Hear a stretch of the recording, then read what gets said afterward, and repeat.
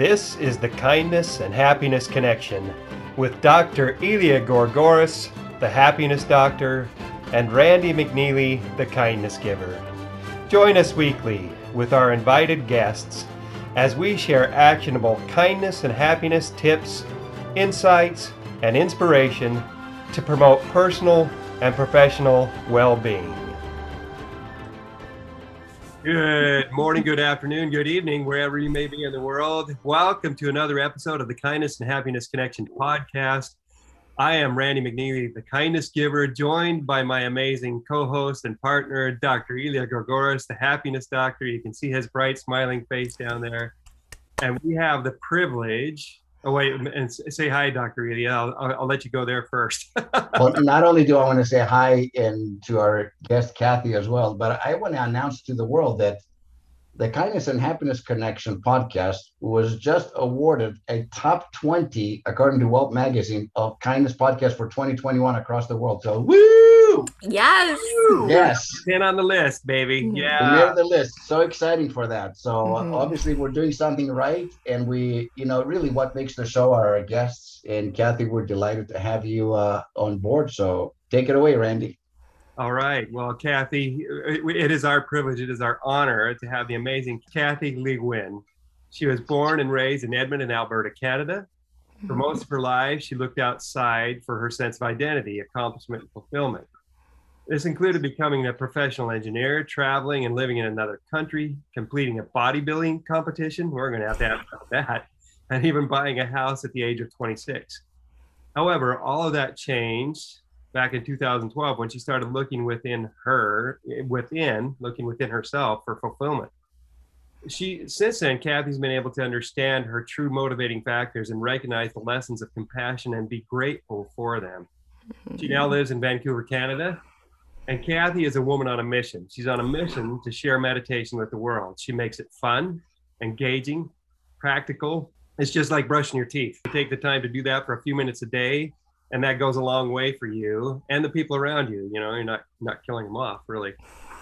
But when she isn't sharing meditation, she is practicing Muay Thai, aka Thai boxing. I probably just slaughtered that too. But Thai boxing and camping with friends, just like anyone else. She still experiences frustration and gets upset over things at times. But however, she can handle that with greater self-awareness through meditation, and she can question and better understand her thoughts and emotions as opposed to being taken over by them.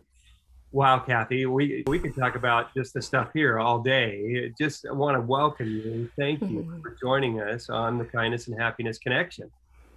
And Elia's got a question for you that we ask everybody. It's the first question we ask everybody every time. So be prepared. Here it comes. All right. Kathy, and before I say that, I'm a firm believer in the power and healing of meditation. My wife has been a daily, for a full hour every day for the last 4 years. It has changed her life. I know both of my sons meditate, one of them on a daily basis, the other one on a weekly basis. I'm the last holdover, so maybe you'll convince me to join them. But I see the value, and I see how centered and empowered and peaceful they are as a result of this practice, this daily practice. So I'm a firm believer. Now, having said that, we always ask, given this is the Happiness and Kindness podcast, we always ask a first question to our guests: how has that impacted your life, kindness and happiness, in both your personal life and your professional life? Oh, definitely a good question. Very appropriate for this podcast. I would say that kindness for me personally is to show myself kindness when I'm not. So that's when I'm making a mistake, get frustrated, and just really allow myself to experience that frustration rather than just pretending that I wasn't sad about it. I know that sounds a little bit different, but I believe we're all human, and there's a part of me that always wanted to be positive, but I never really acknowledged any sadness or any frustration. So this is where I'm just really allowing myself to show myself like, okay, I was frustrated, and then after a couple of moments of experiencing that, I just let that go and give myself grace if I, missed a workout, or if I didn't achieve what I wanted or finish everything I wanted to do for the week, I'm like, oh, okay, I can just let that guilt go, show greater kindness for myself in those moments. And for professionally, or just really for interacting with people around me, is to look for kindness in others and not have an expectation or of attachment of how that should be. My last role, I was working with different clients, and some of them were more challenging than others. So I recognized that oftentimes I would have that filter, that mindset of, oh, this person's going to be difficult to work with. But before the meetings, when I did recognize that, I would just allow myself to breathe for a moment, suspend judgment, and be open and just see, okay, what are they really saying if they're complaining? And oftentimes it means if they're complaining, it means they want to have a better working relationship with me. And I saw that as an opportunity to have those difficult conversations and recognize, okay, this is where we can both improve and show each other greater kindness and have a better working relationship. And that happens in family as well. Letting go of expectations of how kindness should look. Just know that they love you. Yeah. So true. And what about happiness? How does that play into your life? Happiness is a word that I have quite a bit of. I think there is always this pressure for me to be happy. And I'd always put on a smile, but internally I wouldn't feel that way. So well, we can explore that. That's okay. And I appreciate your honesty and vulnerability and openness about that. So don't feel like you have to give an answer just because it sounds right. I think more people can relate to what you just said than you can possibly imagine. So, all right, we can move on. We can come back to that as well. Let it sink in for a little bit, for sure. Here's the next question, and it comes from your background. You and I have had an opportunity to talk before, where we had a great conversation, a little bit about you and finding out about your life and things like that. You're an amazing lady, Kathy, and I know you've had some personal challenges, some tremendous challenges. And can you share with our audience a little bit about your backstory and so they can get a sense of what drives you, why you're Kathy today, and why you are the Kathy you are today? Oh, definitely. And a bit about that in my bio was that at the age of 26, I thought I've accomplished so many amazing things, had lots of friends, was busy, was out all the time. But then a part of me felt empty and I didn't know why. And at the time, I even went to go see a psychologist. I'm like, what's wrong with me? I have everything. And I went to school, got a job, got a house, and I don't know, like things looked good on the outside, but internally I was feeling very empty. And through that, I was able to look at my past relationships. So like the biggest one was with my family. So my parents were divorced since I was 5. So at a young age, I had to learn to be very independent. And with my mom knowing very little English, I had to like really just be the translator, take care of a lot of things. And then I had a little brother who's 1 year younger than me and help make lunch and clean up the house and walk to school together, right? But the difference was my brother, he actually had a physical disability called muscular dystrophy, and that's a degenerative like physical condition, but your mind is still very, very much intact, right? And I didn't know how that would affect our childhood growing up, and I knew he was a little bit slower in walking, but when I turned 14 and he was 13, my mom, she was there, but she couldn't take care of him like physically. Like we had to like be able to like lift him into bed or whichever. Like, and we had social services like monitor us every now and then, but they recognized that we didn't have the physical capability, the emotional capability to really give him like the love and care that he desired or he needed, right? So yeah, at the age of 14, one day I came home and there's like police officer and social workers are like, hey, we're here to take Robert to a foster home. And that was the day that I pretty much just shut that part of my life out, where it was just easier to go to school and not think about my family, right? So from then he went to go live in an amazing foster home with a loving family, but because of our dynamics, we couldn't really see each other. And my mom, she had her own upset and frustration with having her son taken, in a sense, taken like that, right? So that happened. And then for 10 years, I just didn't talk about it. I maybe here and there to friends, but I would just burst out crying. And I recognized that that was a deep source of my feeling of emptiness, because I was just avoiding a lot of pain, guilt of not being a good sister, and just really avoiding that, right? So back in 2012, that's when I started questioning, okay, how has my past influenced me to where I am today? And then I started talking, like taking more personal development courses, like talking to my mom again, learning about forgiveness. And I actually ended up moving back to Edmonton. I lived in Calgary for a couple of years after school and started building the relationship with my brother again. And at that time, he was pretty much quadriplegic, and which was so hard for me to see. But at that time, like, we had so many conversations around like forgiving my mom, because she wasn't the mom I thought she could have been, right? But that was just my own expectation. And then forgiving myself for not being there as much as I could, and just really appreciating Robert for who he was, right? And just spending time together, because it didn't matter what else I accomplished or was being busy or having like social media like likes or whichever. It just really mattered for me to spend time with him. And there's this like unique presence about him I could not even explain, but I just, for myself, our personalities were like very complementary. I was like always on the go, and he's like, okay, let's just slow down. We'll just take it easy as we go to the mall and watch a movie, right? And yeah, I always felt like this calming presence after spending time with him. And I'm so grateful that during that time I was able to spend that time with him, because he actually passed away at the age of 31, and that was in 2017.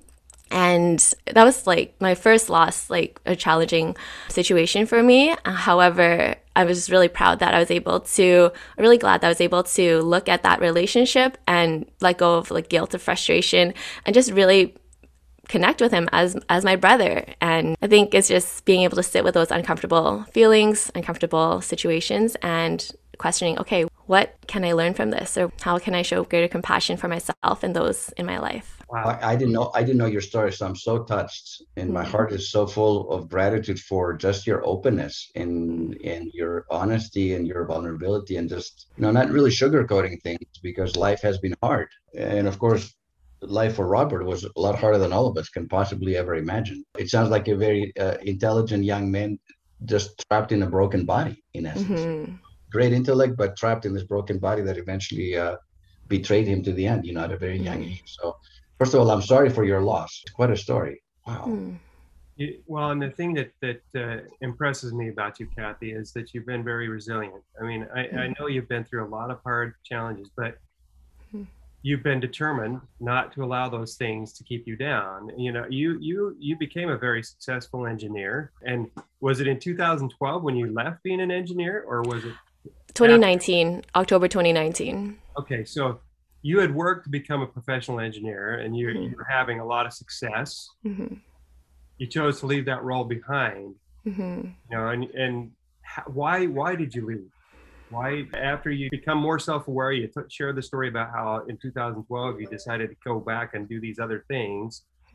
What led you to working so hard to become an engineer, and then why did you leave? I think a lot of that was, for most of my life, I was living from my head. Like, logically, this makes sense. This is what everybody supports me for. But then once I started meditating, I learned to connect more with my intuition, my gut feeling, your heart, however you want to label it, right? And for about a year, I knew something was off, no matter how many motivational tapes I would listen to, how many goals I would set. And I drive to work saying, like, I can do anything, right? But a part of me, I was trying to mentally force myself into that role. And in October 2019, at Thanksgiving, I just had this realization, like, oh, I have other options. Because for myself, I've always been taught to work very hard and be really focused. And if there's any problems, just, there's something to push through, right? And at that point, the idea came in that I have options. So at the time I was like, okay, well, maybe just get another role and see if it's a company, or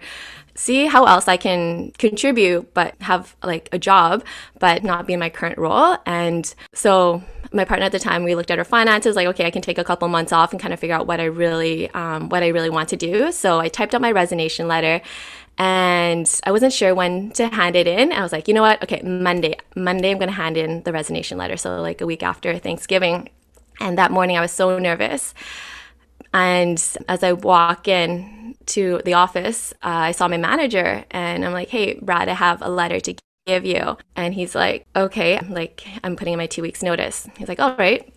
And he said, actually, today we're laying people off I was in the engineering, construction, sales world, and they knew 2020 wasn't a good forecast year. So they're laying 4 people off that day out of our office of 20 people. And I was one of them. So serendipity, timing, gut instinct. I was going to hand it in on the Friday, actually, but I'm like, you know what, just wait till Monday. And then that happened. Wow. Okay. First of all, a couple of comments. The first one is, I mean, clearly you're so intelligent, Kathy, but I love the fact that you're heart-centered. The fact that you've discovered this in your early 30s is remarkable. Most people never discover it in their lifetime, or they discover it much, much later on as they get older and they get gray hair. It's like, you know what, there's a lot more to life than just work. And I need to listen to my heart. I need to listen to my intuition, to my gut instinct, like you said. The fact that you discovered it early and then you acted upon it is remarkable. Like, seriously. And I'm a people person. I've worked with tens of thousands of people. Believe me, that's very unusual for somebody to be as young as you and to make that transition. So let me ask you this question. Why is it important to kind of thoroughly understand the fact that, the work that we do has an impact on people, right? And so how did that understanding for you drive you to start meditation, which is so different than engineering, obviously? And then what impact has that had on your professional happiness and well-being? Actually brings me, I'm going to introduce a short tangent concept right now. It's from the book Shambhala. It's based on meditation, and it talks about how there's 2 perceptions we can have, and one is of the rising sun. So if you have a brand new day where there's full of opportunity, full of excitement, and we can see life through that lens. And the other perception is one of the setting sun, one where the day is almost ending, things are coming to an end, right? And I just relate that to my engineering profession, where I almost had that as a setting sun, like this is it. And there wasn't any excitement or vigor in my day, even though I enjoyed the work I did. And earlier on, I love engineering, right? There's so many great aspects of it, but just for me, it wasn't quite a match, right? And then now being in the meditation, heart-centered space, I know that my life is beyond me. It's more than just me maintaining my basic living expenses and lifestyle. It's to make an impact on those around me. And so with meditation and sharing what I truly enjoy from a heart level, sharing with others, or the work that I enjoy doing, that has given me a perception of the rising sun, to be curious and be excited about what opportunities are coming up. That's so good. That is great. I love that analogy to the rising sun and to the setting sun. And you're taking full advantage of the rising sun that's coming up. You're not just sitting stagnant hoping that something's going to happen. You're working directly on making it happen. That's fantastic. That's fantastic. Well, so our audience wants to get a hold of Kathy, and I'm going to slaughter your name again. Just Kathy. Get a hold of you, Kathy. What's the best way for them to be able to get a hold of you? Yeah, absolutely. So right now I have my corporate meditation business, which is mintmeditation.com. So they can get a hold of me there. Join me on Thursdays. I have free, a 30-minute lunchtime class. And then you even add me on Instagram. I'm just a regular person who likes to go out it's Kathy, TOTW_. And so that stands for Kathy Takes on the World. And so you can reach me through there. And what about LinkedIn? Can they get and LinkedIn? Yes, LinkedIn. Yes. Expand my network and LinkedIn. Yes. Well, so you shared a lot of wisdom with us today, and we always like to end our conversations with, what are your 3 tips, nuggets, golden nuggets for a life well lived? Imagine you were coaching somebody, you're coaching our audience right now, and from your experience, what would be the 3 things for you that you have found have made the biggest difference in your own personal life, but also in the professional life of the people that you coach? So I'd say the first one is personally to allow yourself to experience your emotions without judgment. So happiness, sadness, anger, frustration, just allowing yourself to experience them, and then know that that's very much our human nature, and give yourself compassion for that as well, and let that go, right? And I would say the second one is to, I don't know, I guess this is more maybe a challenge as opposed to a life gold nugget, but go for a walk without your phone. Go for a walk without your phone. Allow yourself to be present. And I go for a daily walk, 3 miles a day minimum, every single day, no matter what, come rain or shine. And I'm at 50% with that. Like 50% of the time I take the phone and I'm talking to other clients, friends, family, and so on because it's convenient. But other times I consciously do exactly what you just said and leave the phone behind. The first couple times I did it, I felt like almost like naked. Where's my phone? Where's my phone? But the more I've done it, the more I've connected with God, but me personally, because I walk and talk and meditate. That's my meditation is a walking meditation. Connect with my inner self, embrace it, and really appreciate the beauty of nature all around. Like my wife and I went for a walk this morning, like at 6 in the morning, in open space, and there was one bird that kept following us. I swear to you, for 15 minutes out of the kept like where and was serenading us with this beautiful music. And she turned to me and she says, I get chills. It's very profound. She goes, look at that. One little bird can bring so much joy. Like one small little bird with its music. And it just kind of made our day. This is how our day began. The sun rise, right? The sun rose on this little bird serenading us. And it was so beautiful. If you're on your phone, you're not going to hear that. Or you'll hear it in the background, but you won't really pay attention to it. The blue skies, everything is green right now. It's springtime. There's so much beauty. So challenge accepted. I'm going to switch from 50% to 75%. No phone. Oh man, right on, right on. What's your third? Do you have one more? I do have one more, and I'll just speak to that, Dr. Elia. And my perception of our society is we always have to be being productive, listening to an audiobook, be on the phone, whichever. And I was very much caught up. And actually the reason why I started meditating was to optimize my brain power from sports athletes and like engineering exams, and just really create that mental headspace, right? And just allowing yourself just to experience peace and stillness and to recognize those moments of beauty is so powerful. So powerful. And I would say my last advice is to practice compassion daily. And what that can look like is just for 5 minutes through meditation or just sitting outside, imagine yourself being in the shoes of someone else in your life. So it could be a family member, it could be a colleague, it could be someone that made you upset, right? And this, not just like mentally think like, oh, if I was a teenager, I'd act that way too, but put yourself in that role and say they're experiencing their freedom, experiencing their own voice. And then you're like, oh, okay. And just having that greater sense of wholeness in your experience, right? So I know our time is up, but I have a follow-up question to your third point, because I think a lot of people, especially in the Western world, might say, how does stillness benefit me? Like, because you're right, we're so driven and productive. Oh, you hear everybody, how's your day going? I'm so busy. I'm overwhelmed. I got so many things to do. I'm multitasking, whatever. How the value of stillness, how does that refuel or recharge our battery? It really allows you to recognize what is important. There are so many distractions, so many opportunities to take our attention away from the present moment, but stillness allows you to recognize from within what needs to be done and what's optional. I think most people operate from a set point or a level of busyness that they're used to. So when things do calm down, they'll find something to fill in that space, right? So having that stillness allows you to take a step back and see the entire forest to see if that's a forest you actually want to be in. Very nice. Yes, I think we just need to hear that more often, and more importantly, like anything else in life, it doesn't matter what you know. What matters, what do you do with what you know? So to put into application what you just said is it's not easy for people, but I know the benefits. I mean, I see it in my family. So thank you for sharing your pearls of wisdom. It is uncomfortable. I still check my phone. I still watch YouTube videos at night, eat a bunch of chocolate, right? But then when I can catch myself, I can just stop it so I don't just mindlessly eat a bowl of popcorn, right?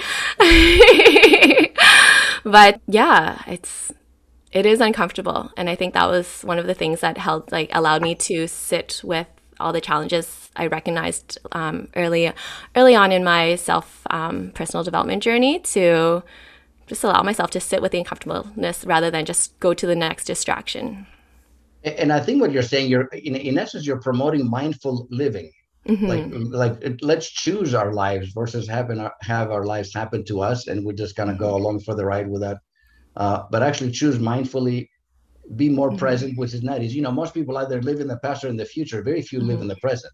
So, no, loved it. Thank you for being on our show. This has been great. This has been awesome. Thank you so much, Kathy, for being on with us today. Thank you to our audience for listening. We so appreciate you. Thank you for taking the time out of your day to be with us.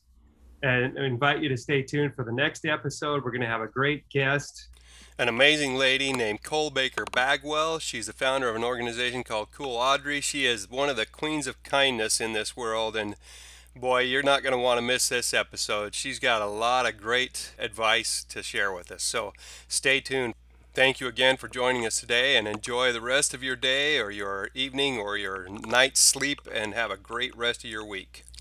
If you have suggestions for guests or discussion topics, please send a message via our Anchor page at anchor.fm/kindness-happiness, or send an email to randy@randymcneely.com with the subject Podcast Suggestion.